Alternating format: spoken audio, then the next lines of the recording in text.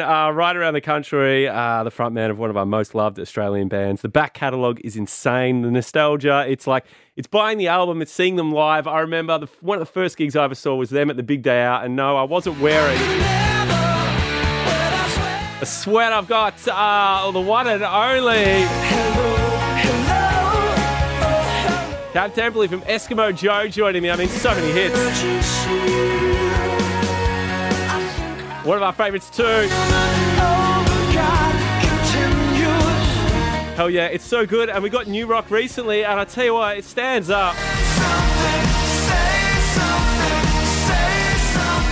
What a banger.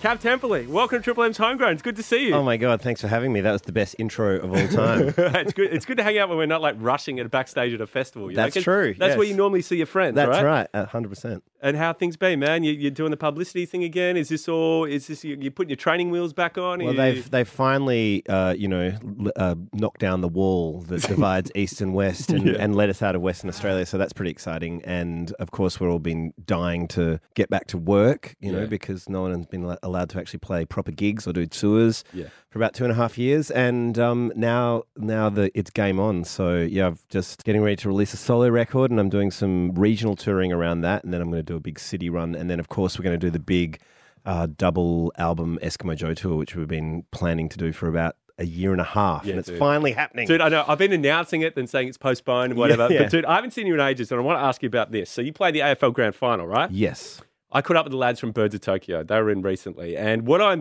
fascinated about, and what I think it's cool for you to paint the picture of what it's like, not only playing the grand final, but what happens before. So these are lads from Birds of Tokyo talking about playing at the AFL Grand Final. All right, we're on in 30 seconds. There's no stairs connected to the stage yet. This staircase comes flying out, clips into the stage. They go, go, go, go. And they're yelling. And we literally got up there and we had 4 counts come in. Dude. And we were on.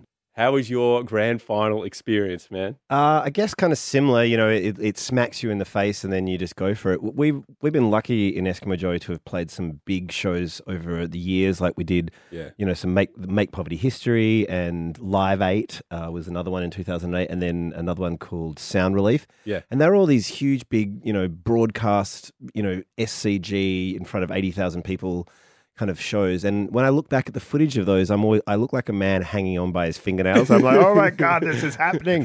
So I really just wanted to go on with the grand final and just enjoy myself. I wanted to nail it, but I wanted to actually enjoy the moment because, we just had a global pandemic, and I felt that this might be the last time I ever get to play a gig.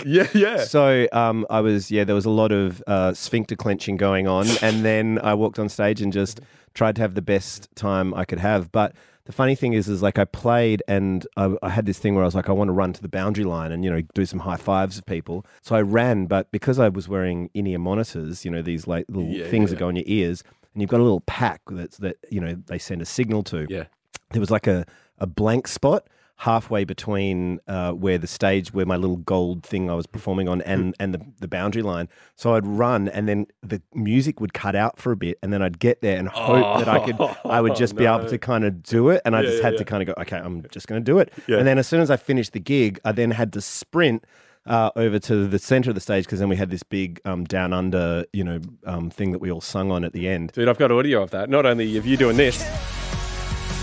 In Excess cover, man. So good.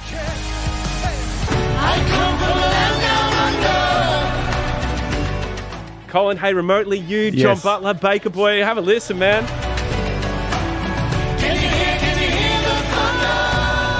Powerful, man. That must have been special too, Yeah, it was pretty amazing. And another thing was I didn't realize that it was one of my life goals to be in a stadium singing to someone playing saxophone at me until I was in the stadium playing with someone playing saxophone at me. And Erin Royer, who was on sax, I actually just did a recording session with her the other day. We were just talking about saxophones before we went on air. And I met her when we did that. And she's since come and played a track on the new solo record that I'm recording. Dude, that's exciting. When you were at the Granny, when you said you were running to the boundary, did you just get the urge and hope that there was a Sharon lining around so you can just kind of light one?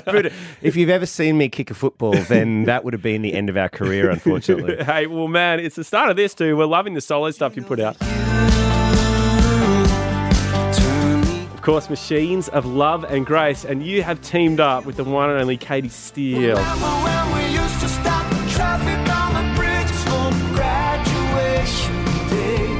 So good, man. So great to hear her voice again. Yeah, she's amazing.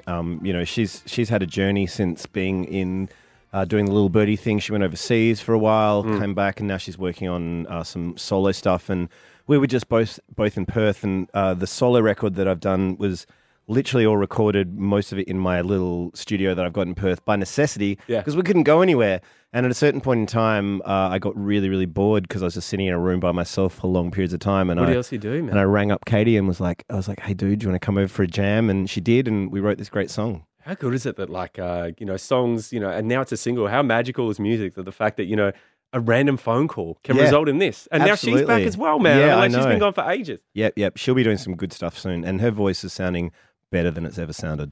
Oh, yeah. So's yours, man. And tell us, man. I'm curious, how's your voice going to hold up?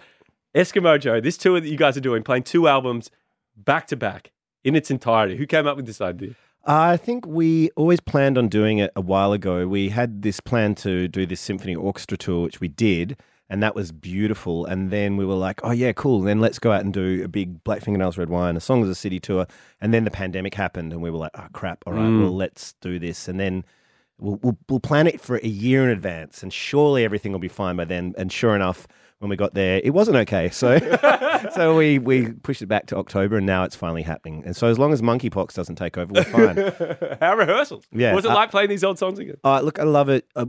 We put so much time and energy into every song and how they were placed on the album. I mean, I think it's something that people don't think about as much anymore in this world of playlists. But for us, every gap between the song and certain songs blend into each other. Everything we just thought about so much. And so to be able to honor that in a live show is going to be great. And I think, for fans of the band, they were really important records too. Dude, like you said, man, because I feel like it's one of these things now where people don't listen to albums in their entirety anymore. You listen to a song, you'll change it. But when you release those albums, people were listening to start to finish, like I was too. So that's going to be quite an experience as well. Yeah, I just, there's some songs I don't think we've ever played live, but when you, especially with, I think a Songs of the City, especially when you first start playing, as a band, you play every song on your record because they're the only songs you have. And then, obviously as you go on, you have hits and you have a greatest hits set.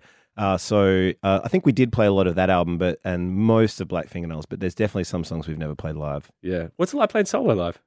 It's good. It's very different. You get a band. You do it. You play by yourself. Well, what I'm doing is I've got an acoustic guitar and a kick drum, and then I've got all of these visuals that I've edited together, and it forms this kind of surreal David Lynch kind of backdrop. I love it. And then I tell the stories behind the songs, and the visuals kind of enhance that whole experience. I love that. I love going and watching a show, and you might not necessarily know the story behind the song, and then when you hear it from the artist in like an intimate setting. Well, I think as well, songs go on journeys, and if you look at a song like Foreign Land, that's this huge, big Led Zepp banger, but it started off as this very sad, very intimate kind of ballad, I guess. Yeah. We were in New York when Heath Ledger passed away, and so I started writing this song about, that kind of loss and the loneliness of dying alone in a foreign land, because he was from Perth, Western Australia, where we're from. Anyway, by the time we got home, the guys were like, okay, let's write a big rock and roll song. And I was like, how about this? And we just sped it up, and it became that song. So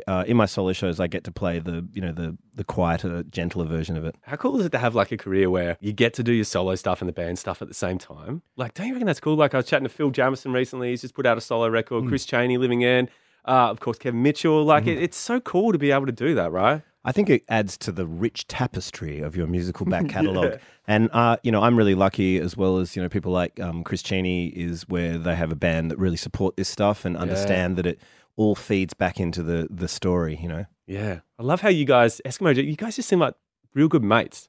I love how it's been you three from the start. Like, well, that's the secret of longevity, I think, is actually liking each other. I mean, I think we always knew that it worked because as soon as we got into a room together, there was just a chemistry. And I think you feel that when we're on stage together, but it means that after all these years and after all of those moments where you just got the shits with each other, we still genuinely like each other. So, so we just have a great time hanging out, and that's kind of part of the whole thing. It's kind of cool, I guess, like, you guys go and have like whatever you're doing individually, and you get to meet up for this beautiful thing that you created when you were a kid. Like you started doing music when you were 16, man. You know what I mean? Like how cool is it to have that at an older age? It's pretty surreal. I mean, it's funny because, we're doing this double album tour and we are thinking maybe for the first time in a very long time of playing Sweater.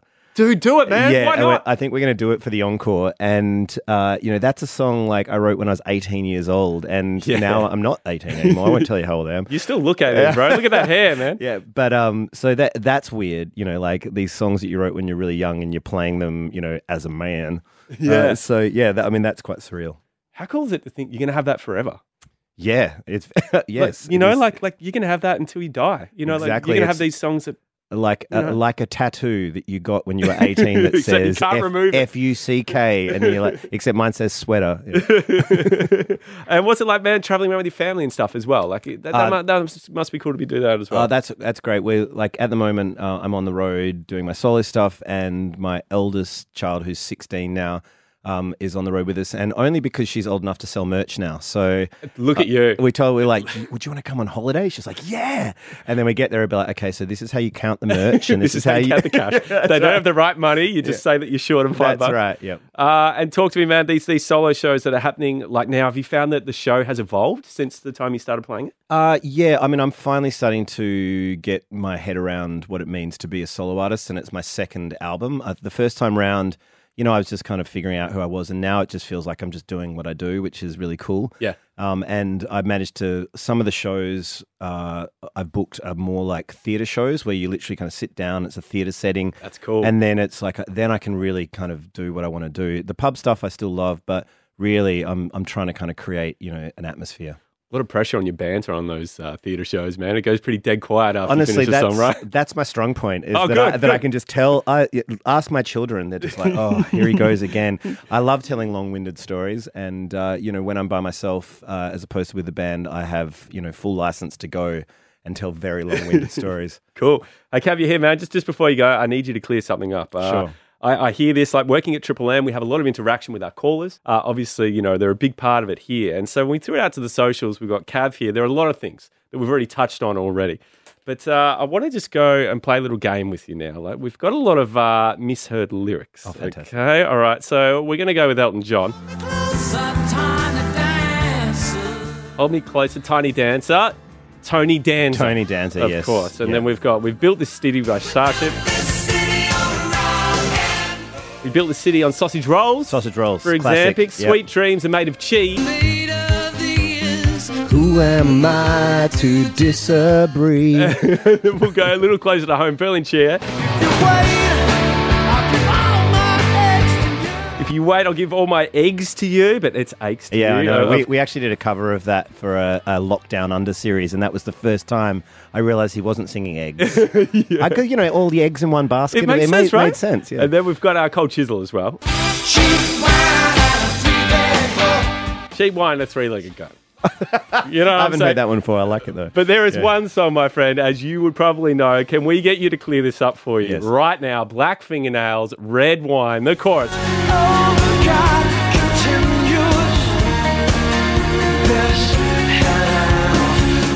I don't understand the point of fingers. Yeah. I had this guy come up to me in a pub really seriously. He was like, I'm a graphic designer and I use my hands for work. Why don't you understand the point of fingers? I was like... Nice to meet you, man. Hey, Cav Templey, thanks so much for joining me, man. Thanks for Eskimo having us, Joe. Matty. Cheers. It's incredible. Loving all your solo stuff too, man. And it's just great to see you in person, man. And thanks for the support. I really appreciate it.